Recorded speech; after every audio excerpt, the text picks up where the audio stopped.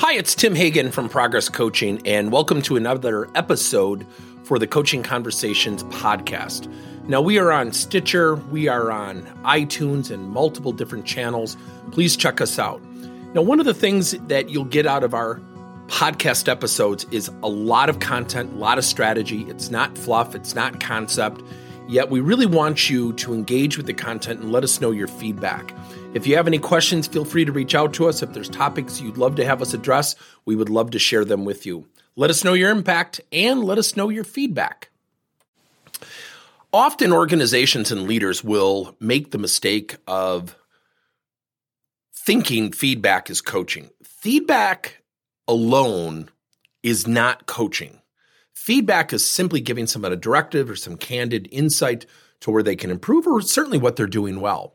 Feedback alone is simply feedback. There's nothing wrong with that. Yet there's an inherent opportunity to combine feedback with coaching. Let me give you an example. Let's say we have somebody who's really struggling with their attitude. They're not a great teammate or what have you.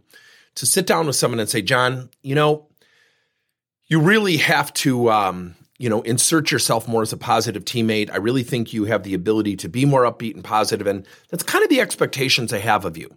Now, that's feedback. There is nothing wrong with that. Here's the problem with feedback alone. Now, I'm going to make a little bit of a joke, and a lot of times when I do this, people will kind of laugh at this, but think about it. How often do we give feedback or a directive to employees and they start nodding? Do we really know if they're going to put the feedback into action? Just because they're nodding, I would like you to think about that nodding as someone nodding off. They're thinking to themselves, I can't wait till this conversation's over. I disagree with everything. How do you really know?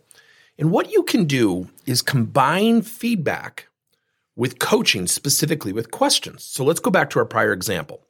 John, I wanted to give you some insight, and I know that you want to become a future leader. And I think one of the greatest things you can do is insert yourself as a positive teammate, going above and beyond the call of duty. And I think that's an area of opportunity you certainly can explore. Hearing that, what do you think you're going to do successfully to embrace that? What could we do together? What are the first two things you're going to do based on the feedback I just gave you? And what you do after feedback is you give or ask a question centered around a what question. And the reason you use a what question is it keeps it open-ended. Now, if I were to say, John, I want you to be a really positive teammate, why hasn't that occurred?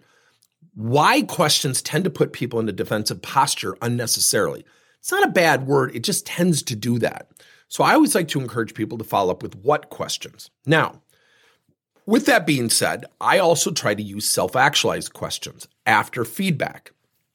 So if I'm giving someone feedback, let's say on being more helpful and going above and beyond the call of duty, I might say, Julie, I think you have an opportunity to go above and beyond the duty and really insert yourself as a more helpful teammate than what you've done up to this point.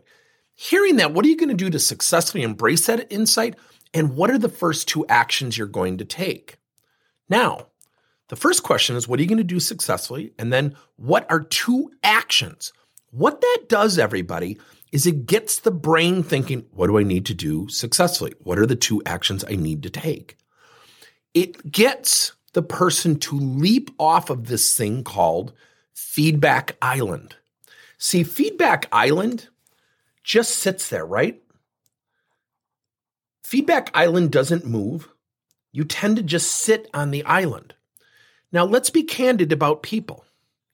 Most people do not take feedback, especially when it's constructive, very openly and professionally.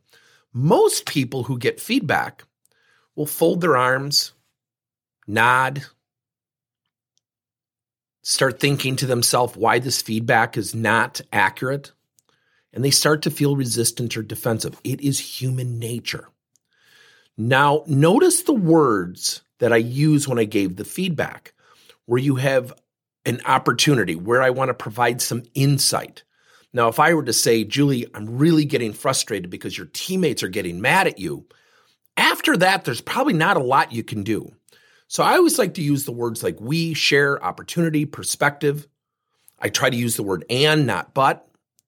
So when you're giving feedback, feedback alone creates feedback island. And what happens with feedback island is the person sits in that island. They never leave that island. They never get away from the feedback.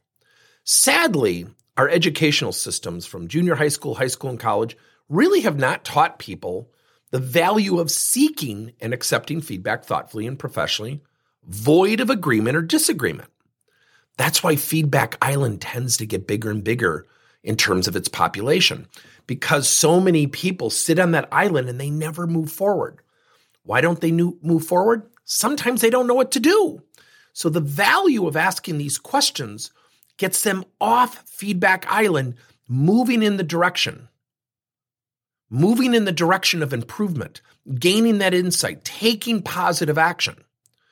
So our advice is always never let feedback alone sit by itself. Because what happens is the people stay on feedback island. When people move off of feedback island, they experience new things. They explore new things. They become more talented. They become more open to future feedback. Thank you for listening to another episode of Coaching Conversations by Tim Hagen and Progress Coaching. Now, our company is always coming out with new and innovative solutions to help leaders coach their employees.